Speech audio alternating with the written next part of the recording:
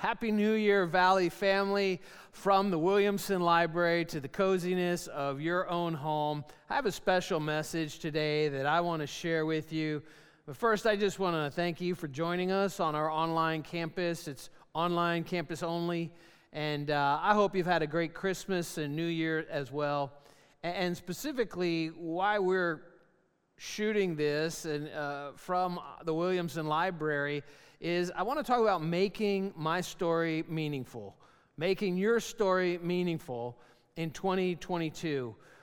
And so let's just go to one of the books from my library here and just some thoughts that I want to share with you to really help to kind of frame what I believe God has for us in the future, really this year that's before us in 2022.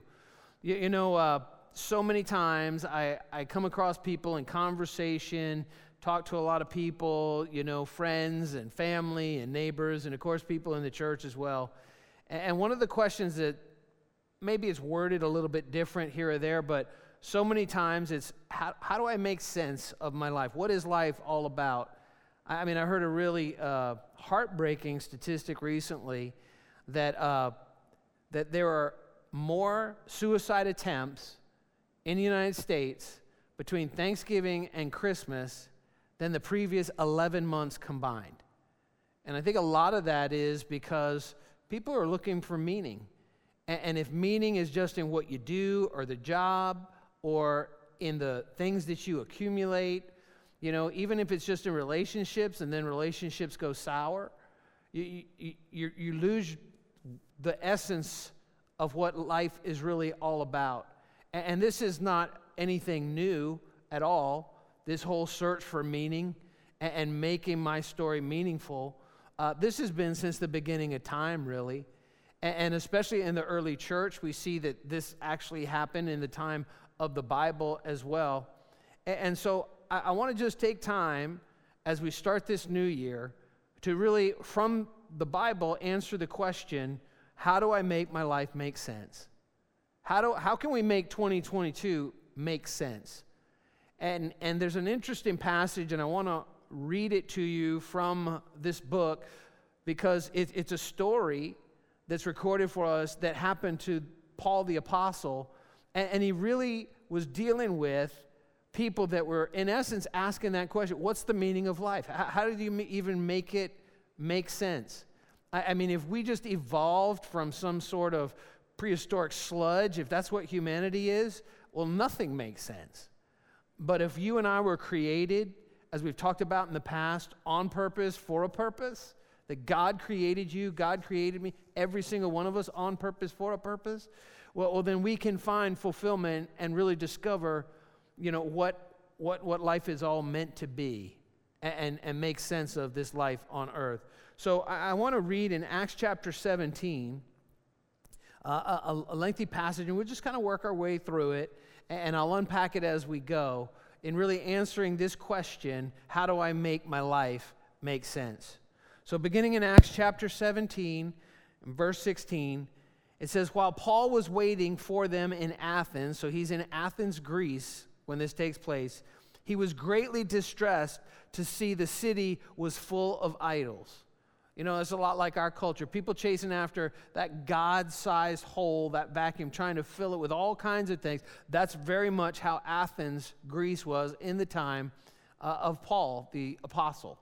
And he was greatly distressed because of it. And it said, so he reasoned in the synagogue. So when he went to Athens, he first went to the Jewish synagogues with both Jews and God-fearing Greeks. So they didn't know about Jesus, but they had this sense of who Jehovah was, and they were God-fearing Greeks, as well as in the marketplace day by day with those who happened to be there. And boy, I think if there's anything we can learn just even from 2022 as we're starting here is, you know, the conversation about God cannot be contained inside the walls of the church.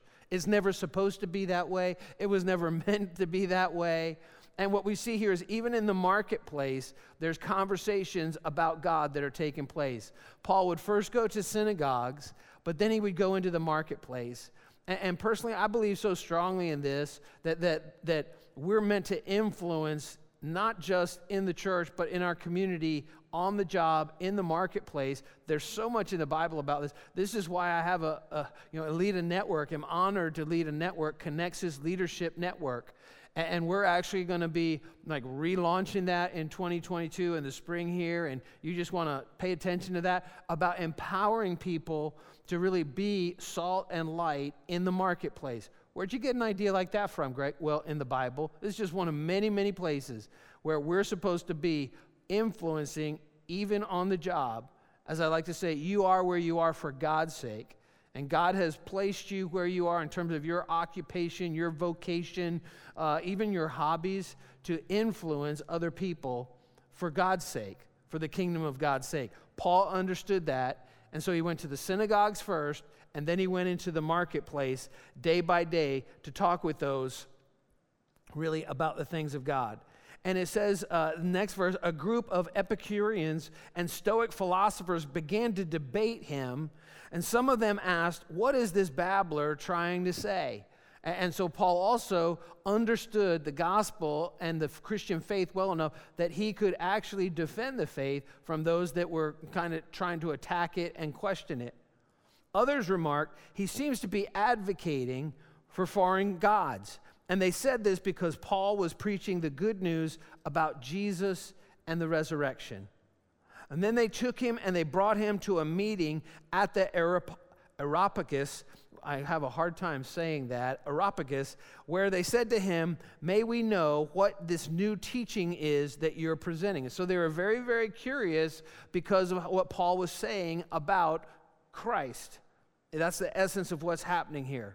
It says, you are bringing some strange ideas to our ears, and we would like to know what they mean. In other words, there it is right there. What's the meaning? They're searching. These are philosophers. These are very well-educated people, and yet they're still searching for meaning. How do I make life make sense?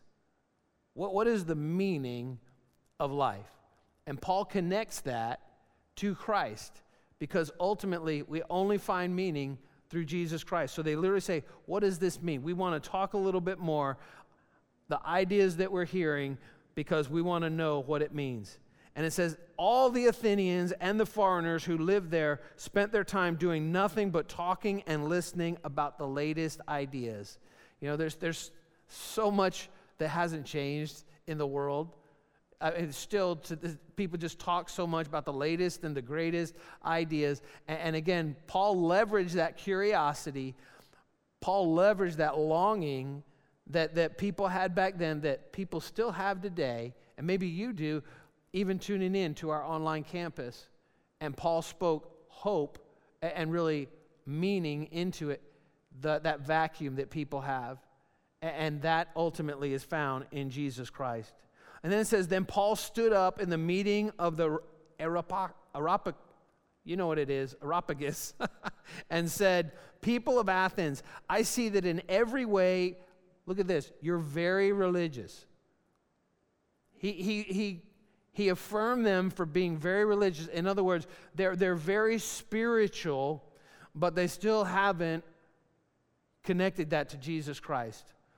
A lot of people are very, very spiritual in our world today, but still have not yet connected to Jesus Christ. And that was the way it was 2,000 years ago.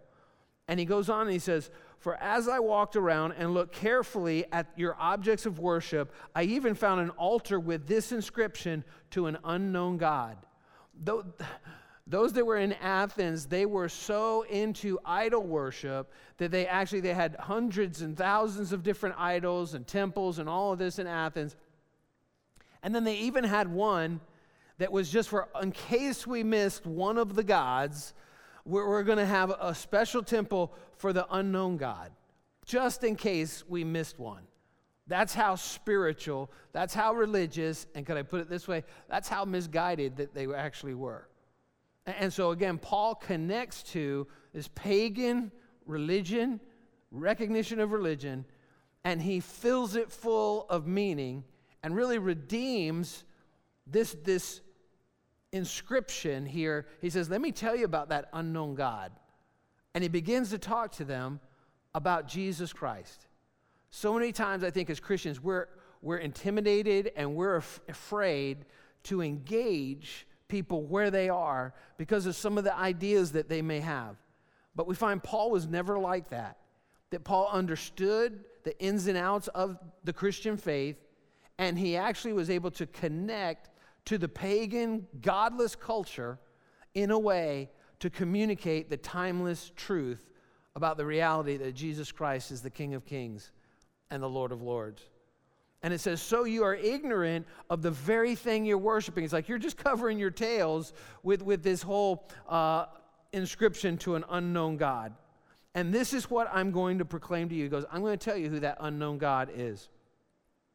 The God who made the world and everything in it is the Lord of heaven and earth, and he does not live in temples built by human hands. Man, there is so much in this passage. I know I keep stopping, but did you hear what Paul said? This is a common I've heard pastors today in 2022, they refer to churches as the house of God. There's only one problem with that. The Bible says God doesn't dwell in homes. It doesn't dwell in buildings that are built. That's what Paul just said right there. The God who made this world and everything in it is the Lord of heaven and earth and does not live in the temples built by human hands. That's an Old Testament perspective. That is not New Testament. That has nothing to do with Jesus Christ. When a pastor stands up and says, come into the house of God. That's not where God dwells, in buildings. He doesn't dwell in this beautiful library that I'm sitting in here, the Williamson Library. He dwells in human hearts. And it says, he is not served by human hands as if he needs anything. He doesn't need anything from you. He doesn't need anything from me. Rather, he himself gives everyone life and breath and everything else. God is the one who gives life to everything. Our Heavenly Father does. Whether we recognize it or not, whether we believe in his existence or not, he still gives you life, and he gives me life. And Paul continues, and he says, from one man he made all the nations, he's speaking of Adam, that they should inhabit the whole earth, and he marked out their appointed times. And we talked about this back in December when we talked about that you were created on purpose for a purpose, and that said that the Bible says that David served God and fulfilled God's purpose in his generation, and then he fell asleep and went to be with his ancestors. And that you're alive on planet Earth right now for this time. This is the time that God created you. This is the time God created me. And he has a specific plan and a specific purpose that he wants you to fulfill in 2022. And a specific plan and purpose, a unique plan and purpose he wants me to fulfill in 2022 as well. And so it says he marked out their appointed times in history and the boundaries of their lands. God is responsible even for the boundaries of every nation. God's in charge of those things.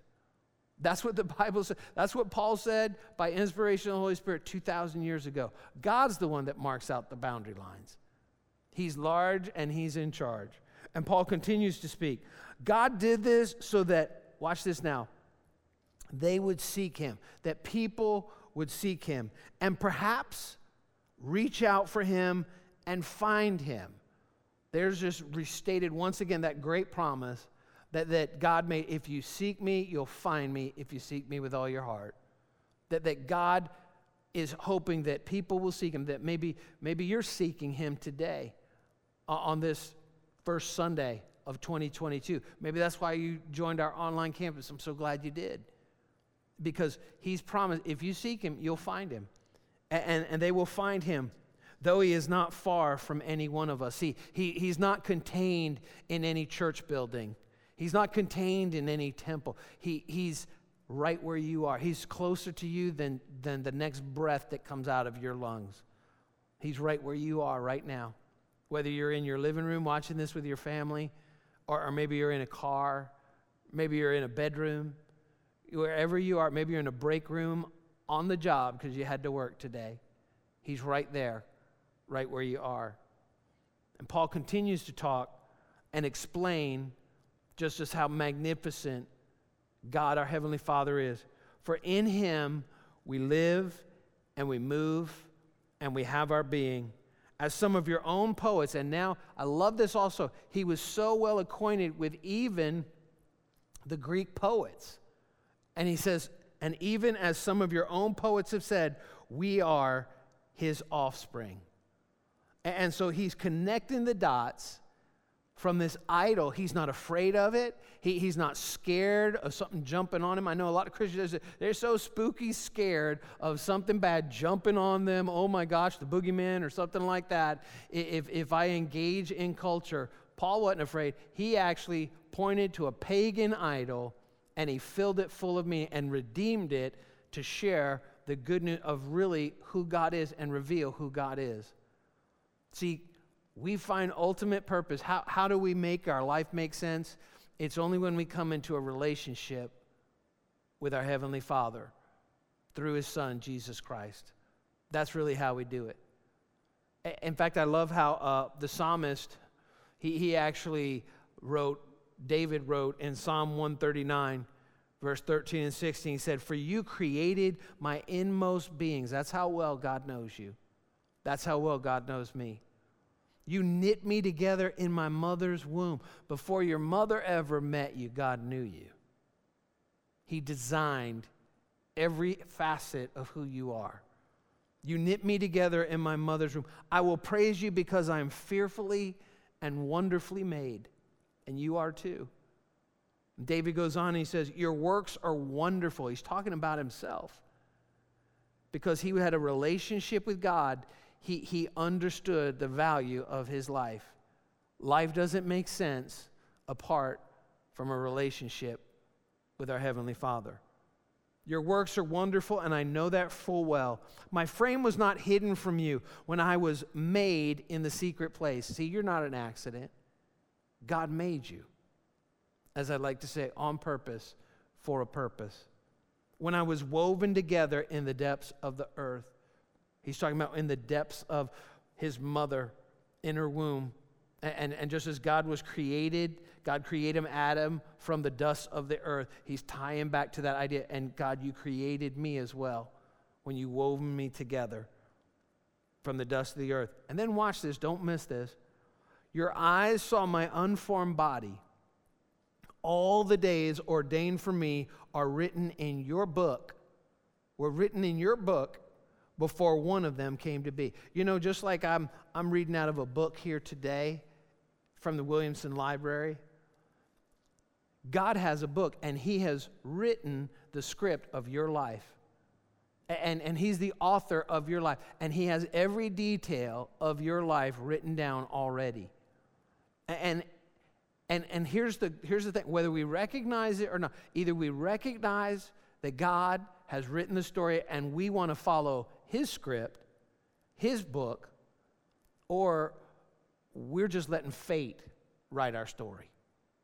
We're just, whatever happens, I'll figure it out somehow, I'll muddle through, you know, and we're just bounced all over the place instead of following the story that God has written for your life, instead of me following the story that God's written for my life. He's written a book, and that's the story of your life. He's the author. In fact, I love that where it even says of Jesus, He's the author and the finisher of our faith. He's the author and the finisher of the story of your life and my life. So here's a question for you today on this first Sunday in New Year's. Who's writing your story? Who's writing your story? Are you writing your own story? Is the culture pressuring you? Are they writing your story? Or is God the one who's writing your story? See, I believe this with everything in me. God wants us to take the reins of our own story. God's writing the story, and He wants you and I to take the reins, take the responsibility. God, who am I supposed to be? Where am I supposed to go? What is it you want me to do? And that we act out the script that God has written for us. He writes the story, and then we take the reins. We're the leads, if you will. I mean, ultimately, He's the script writer, but we're the actors and actresses. And He wants you and I to take the reins of our story and to follow the script that He's written for us, just like David understood that when he said, "All the days of my life were ordained, and you have written them in your book." You know, actually had the chance, I heard a pastor talking about a new book that's going to be released shortly in just a couple weeks by a great author, Donald Miller. And it's just this whole idea about how good stories are actually written, and he's a believer and talks about really the ultimate story is the story that God has written for all of humanity. And I can't wait to actually read the book when it comes out, and you can Google it. And just from what I've heard, it's just some excerpts are going to be really, really inspirational, kind of tying into what I want to talk about, what I am talking about today, this idea of God is writing a story. And in the book there, Donald Miller actually talks about that, every great story has like four different characters, and that's true in the Bible. That's true. You see this in my life, in your life, in any movie that you ever go to, in any book that you ever read, like all the books behind me in my library here. And the first one, every good story has a victim. There's a victim, and a victim is the character who feels like there's no way out. Circumstances or situations have happened, and the victim is it's a lost cause. I'm just giving up. A lot of people have a victim mentality. A lot of people in our culture, in our world, have decided, I'm going to play the role of a victim. And once they decide that, they view everything in life that I'm being victimized. But that's only one of the main roles in a story. And we have to make the choice of what role are we going to play in our story. Because not only are there victims, the victim, but then there's also the villain. And the villain is the character who's responsible for ruining the story. They're the ones that everybody blames. They're the ones that if it weren't for that guy, if it weren't for that group, everything would be perfect. But because of them, I'm a victim. And the crazy thing about villains is this: victims who become villains, oftentimes victims become villains who are really trying to bring everyone down to their level. And so villains are negative, they demean people, and it's because really they're victims themselves, and they want to pull everyone down to their level of misery. That's really what a villain is, and so their victimization becomes aggressive. They put their victimization to action to try to destroy, to demean, to discourage everyone around them. And so every good story has a victim, and it also has a villain. Many people choose the victim and the villain role as coping mechanisms for the pain and the hurt that has piled up throughout a lifetime. But the reality is those two things can keep you and can keep me, those two roles that you can choose to play in 2022, can keep us, number one, from fulfilling God's plan and purpose for our life, and number two, from really having the wholeness and the healing that God wants every one of us to have. The fullness of life that God created you and God created me to have. But those aren't the only two roles. There are four roles, really, to every great story, four different characters. Then there's the hero. And the hero is the character who saves the day. Heroes are simply those who accept the challenges that have happened to them and choose to be transformed and decide to help others. That's what a hero is.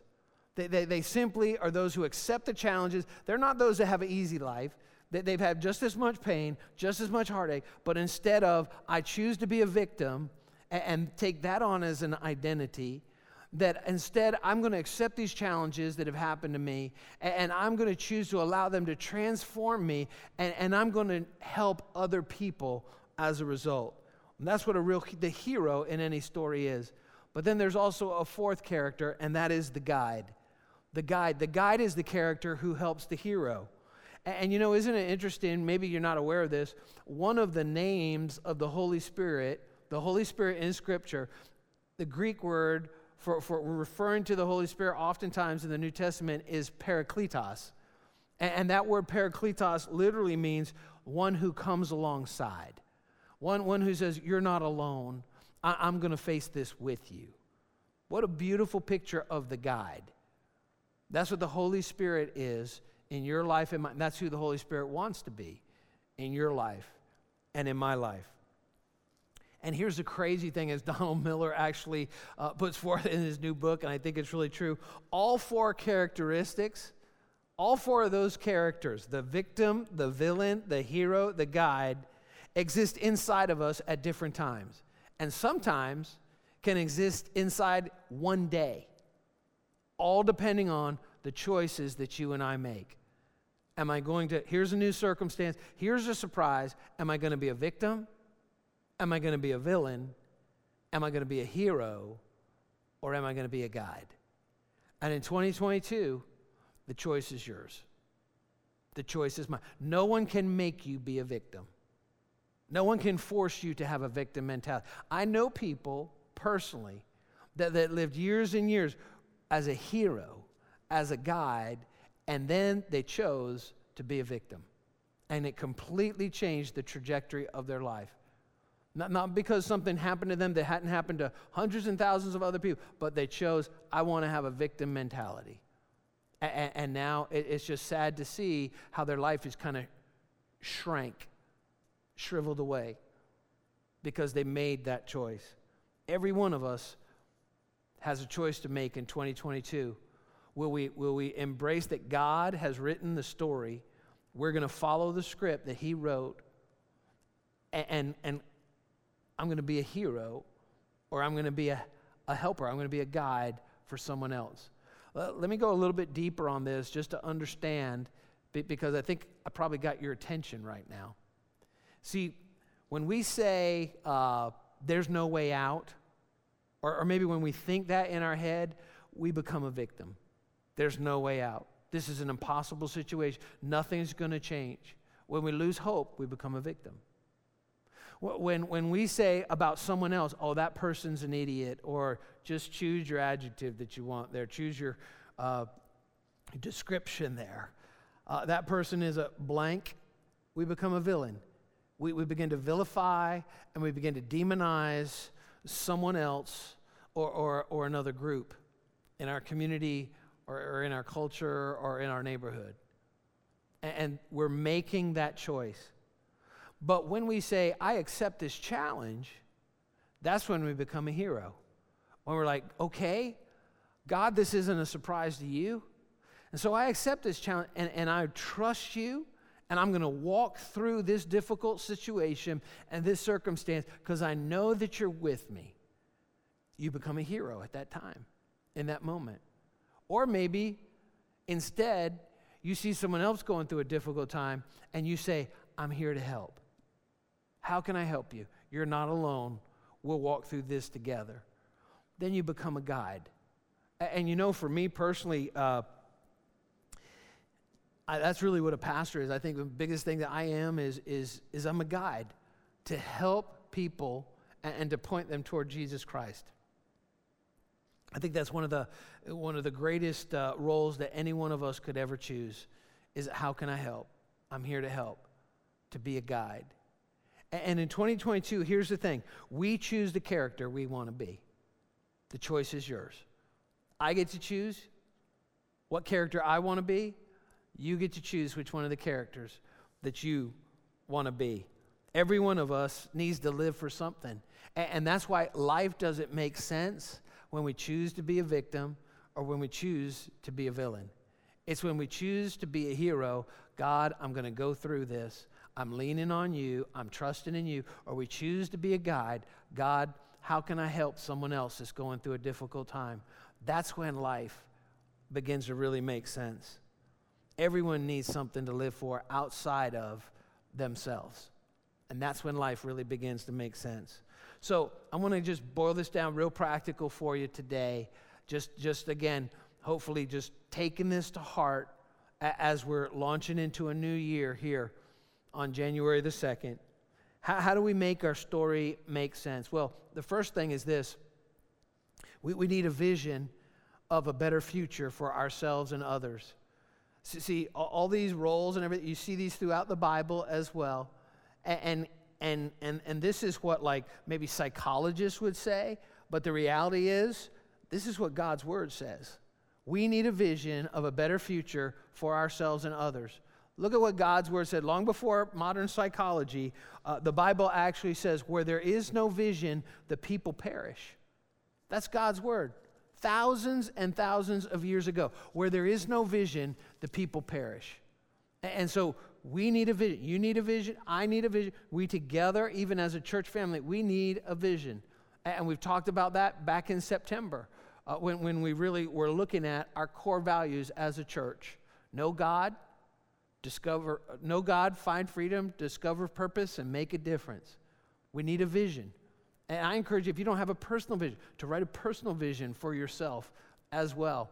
I did that probably about 25 years ago, made such a difference in my life. Just like, this is why I exist on this planet, after spending some time in prayer and reading God's word. This is my personal mission or vision statement. Because see, where there's no vision, the people perish. They're just blown from one thing to another, and they lack fulfillment. Life just doesn't even make sense. Here's a second thing, if we're going to make sense out of it all. We need to be connected with a community who are committed to that same vision. That's why it's important for me as pastor, and we put it on the wall for me to talk about it. It's on the walls in a cafe of our church building in Hopewell and Poughkeepsie. It'll be on the walls when we open in Poughkeepsie as well. We have it all over our website to make it plain and to put it before the people. Because when you're connected to something greater than yourself, a community that are committed to the same vision, you know what? One is just not enough to make a big impact in this world. But when we gather together and we have the same vision, we can make a huge impact.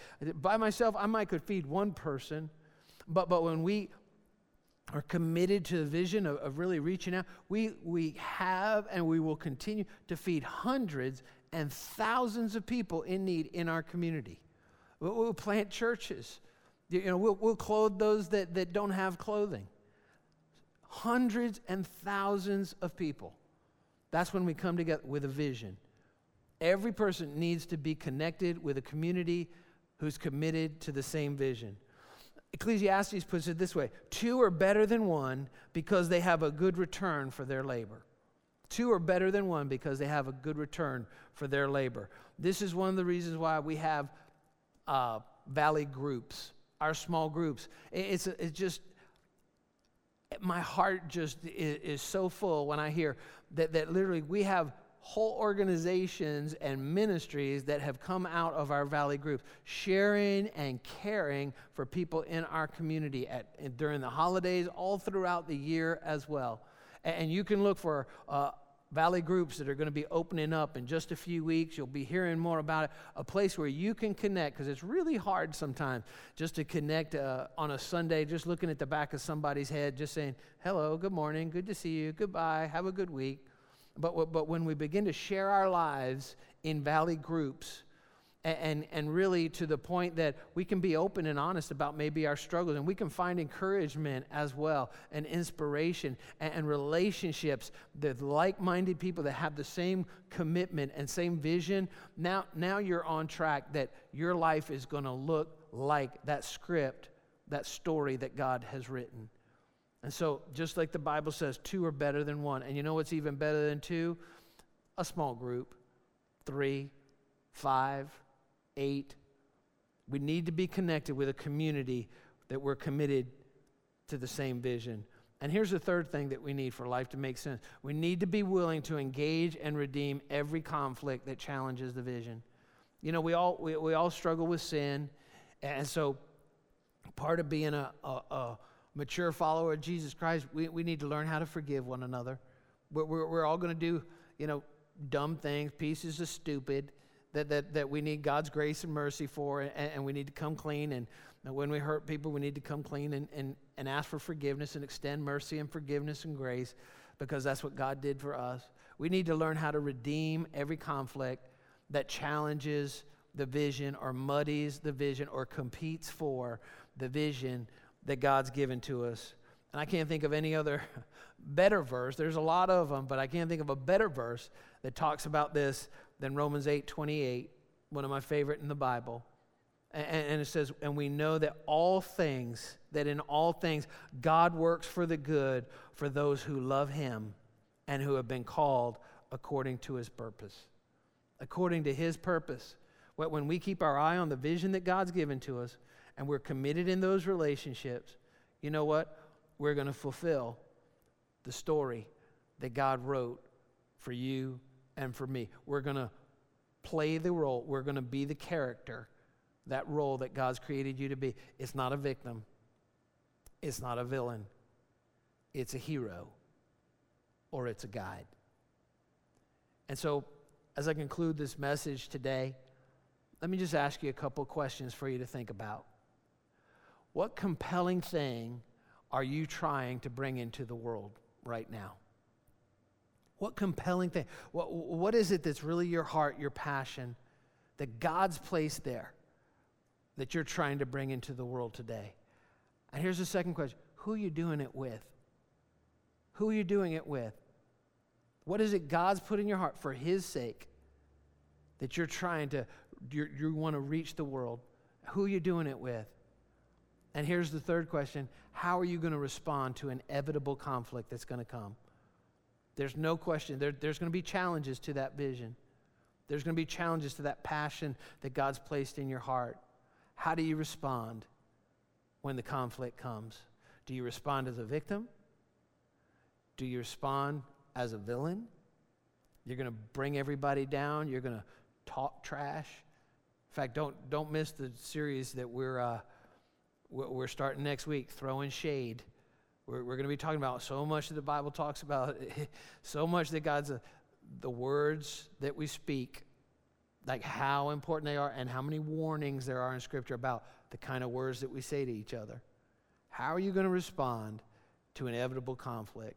Inevitable conflict is going to come. Let's do this thing together in 2022. Let's choose together as Valley family. We are going to not be victims. We're not going to be villains. We're going to be heroes. We're going to be guides.